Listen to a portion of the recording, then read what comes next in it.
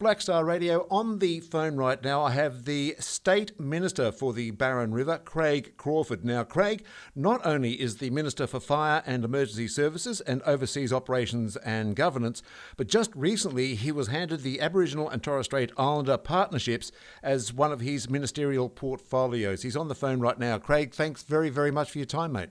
Good morning. I just want to ask, I think it's on everybody's lips, is the continued shutdown of the Cape and other Indigenous communities in Queensland. When the Premier, Anastasia Palaszczuk, got on air saying Queensland is open for Queenslanders, she forgot to mention there was a large part that we still can't go into, is creating a bit of angst at this stage. And we've now got like the Cook Shire. They are really, really hurting because they rely on their tourist dollars. What is the process now to try and, I suppose, relax part of the Biosecurity Act? Yeah, good question. So all of those remote communities are currently under what's called the Biosecurity Act, which is a federal government act, which was put across all remote Indigenous communities across Australia. So there's even obviously up into the Territory and WA and other states as well. There's a very, very solid, strong, like a steel door coming down, if you like, on communities. So it stopped, absolutely everyone getting in, everyone getting out. Really did its job, was very, very effective,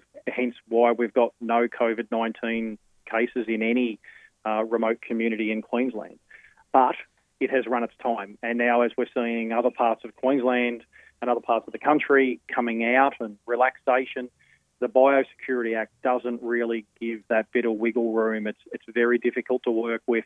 It's either all or nothing. So we've been working with the federal government for the last few weeks with Minister Wyatt and Minister Greg Hunt, as well as with our state disaster people here in Queensland and the Chief Health Officer and a few others, and certainly representatives from DATSIP, to make sure that we can put something into play when we remove the Biosecurity Act. So cut a long story short, we've done a lot of work with the feds. We're hoping on Friday the 12th coming up that the Biosecurity Act will be removed from all of Queensland's communities, and every single one of those communities will have their own tailor-made Chief Health Officer directives, which has been built by that community. So we empowered the mayors of all of those communities as well as their local disaster management groups. So the same people that we would ask the mayors to sit around the table with planning for a cyclone or a fire or a flood, to plan for what they think their community needs, what are the specifics for them, certainly around who can come in, who can't come in, how do locals leave and come back.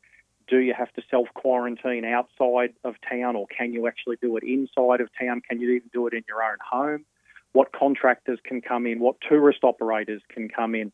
And it's been quite a good process because it's very much empowered those mayors to undertake, what I've got to say is probably a very, very significant decision-making process that they've had to do, and so early in their new political term for most of them. So on Friday, each community will have its own set of rules built by them as they go to the next phase. But I do know a lot of Indigenous communities, in that I'll use Yarrabah, Awurrabinda, they chafed at the bit. They've now got themselves, so they've got a bit of leeway to be able to come out of their zone and back into their zone as long as rules are followed. Are you seeing something similar that which may occur for other areas?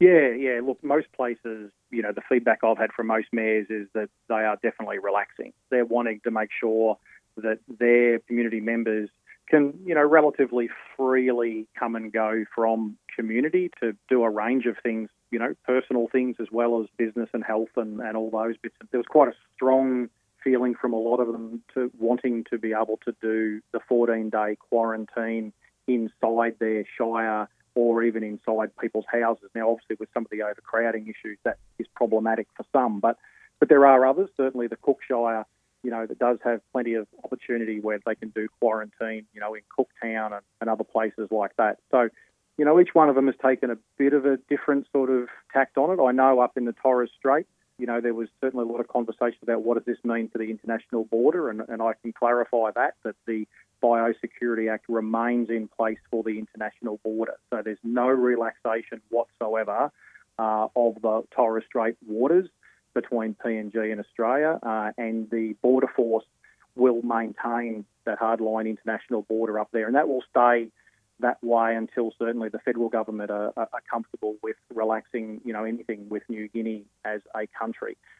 Everyone is different, and I think this is the thing that's really, me as a new minister new minister in this portfolio, it's really opened my eyes to the significant difference between the needs and the challenges and the pressures of a community such as Yarrabah or Warrabinda, but also other ones right up the Cape, Lockhart or Cowan-Yarra. Every single community has got its own individual heartbeat, its own individual sets of challenges and that sort of thing. So we really set about wanting to make sure that this was local decision-making, not coming out of Brisbane. I wanted local decision-making from the ground out of community, and that's what we've managed to get, so I'm quite happy with it. Because I do know the Cookshire Council and even the Cooktown Chamber of Commerce are chafing at the bit to try and have a bit of relaxation, because I think, as they say, they can understand the shutdown and the biosecurity determination, but the word from the Cook area is they've got about probably 1% of the state's Indigenous population compared to Cairns, Atherton, 13%. So they are chafing at the bit. So this means that their local disaster management group, led by their mayor, can make their determination?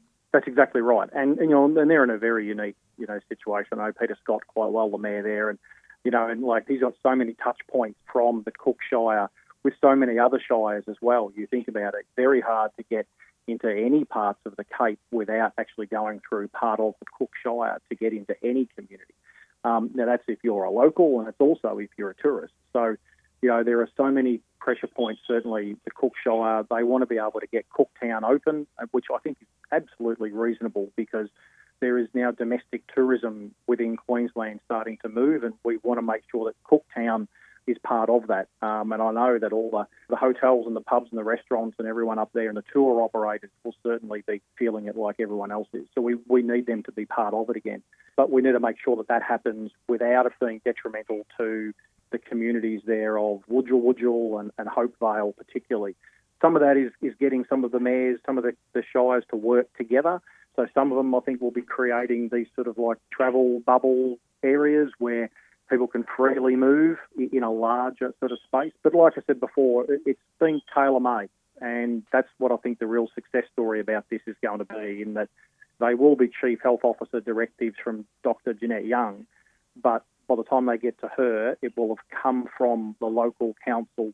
It will have gone through the various processes of police to make sure that it ticks the right regulation boxes. And by the time it gets to Jeanette, really all she has to do is sign it, and then that then turns it into law, which is then enforceable. So I know one of the suggestions was keep the police presence on the roads at Mount Carbine and that to monitor traffic, but to open it up like that. But we also have things like, even at the moment, I'll use a young lady that she does announcing for Black Star at Wudjil. She has had to come down to Cairns for a surgical procedure at the hospital because the nominated place where she needed to go for the 14 days was not available. There were no rooms.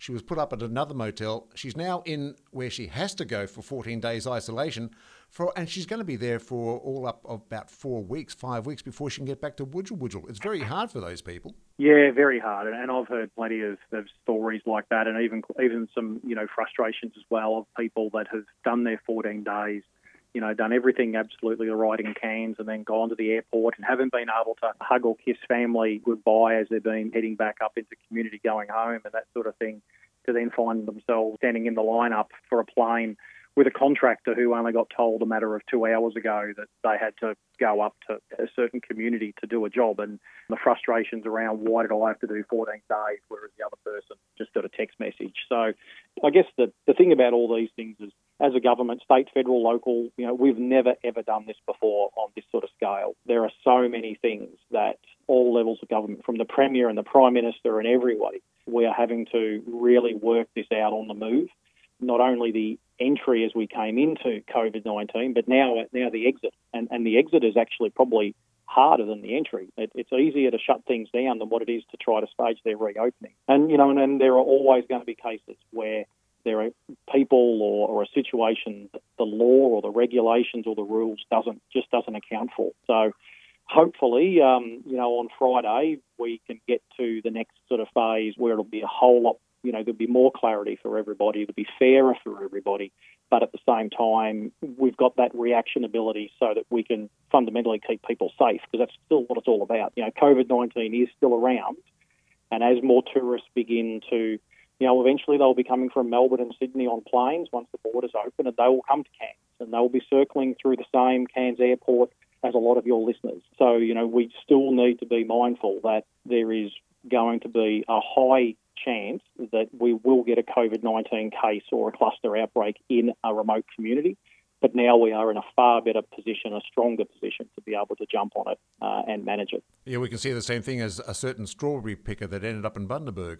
Exactly. It's things like that strawberry picker could have easily been sitting in an airport within distance of somebody who was coming to Cairns or was heading up the Cape going home or a teacher going up for work or something like that. That's the whole thing about relaxing rules and coming out of COVID-19, is that these are now the challenges. And when no government in the world has ever done this before, never. There will be things go wrong. But what we do have now is we have hospitals which have heaps and heaps of empty intensive care wards. We've got heaps of empty planes and helicopters and retrieval staff sitting idle in places like Cairns and Townsville and a range of others all across the country. So we are now in a far stronger and confident position that if we were to get a cluster outbreak in a remote community, we would be able to jump on it really fast with very, very good people. And that was the confidence that we weren't sure about a few months ago, because we just didn't know what the status of the health system would be. June 12th is the next announcement. Can you give us a sneak peek, or we got to wait for the final word? We've written to the federal government. We've asked them to release the Biosecurity Act on June the 12th. Greg Hunt has indicated that he is well and truly prepared to do that. That will be the first move, will be them releasing the Biosecurity Act. It's their act. They have to do that. We obviously don't have the power to do that. As he does that, our health officer directives will come straight in on the same day. So we've got to wait for, obviously, an announcement from Greg Hunt. But I think you'll find that all the bureaucratic work has been done behind the scenes. So, I think as we sort of get close to Friday, I think there should be a bit more clarity around that. But I think just got to wait for his announcement first. Okay, so I think there'll be a lot of people waiting expectantly for that. Craig Crawford, look, thank you very, very much for your time. I know you're a busy man and you've got a lot to do, but thank you for taking the time. No worries. Cheers. Okay, bye. That's Craig Crawford, the state member for the Barron River and also member for the Aboriginal and Torres Strait Islander Partnership.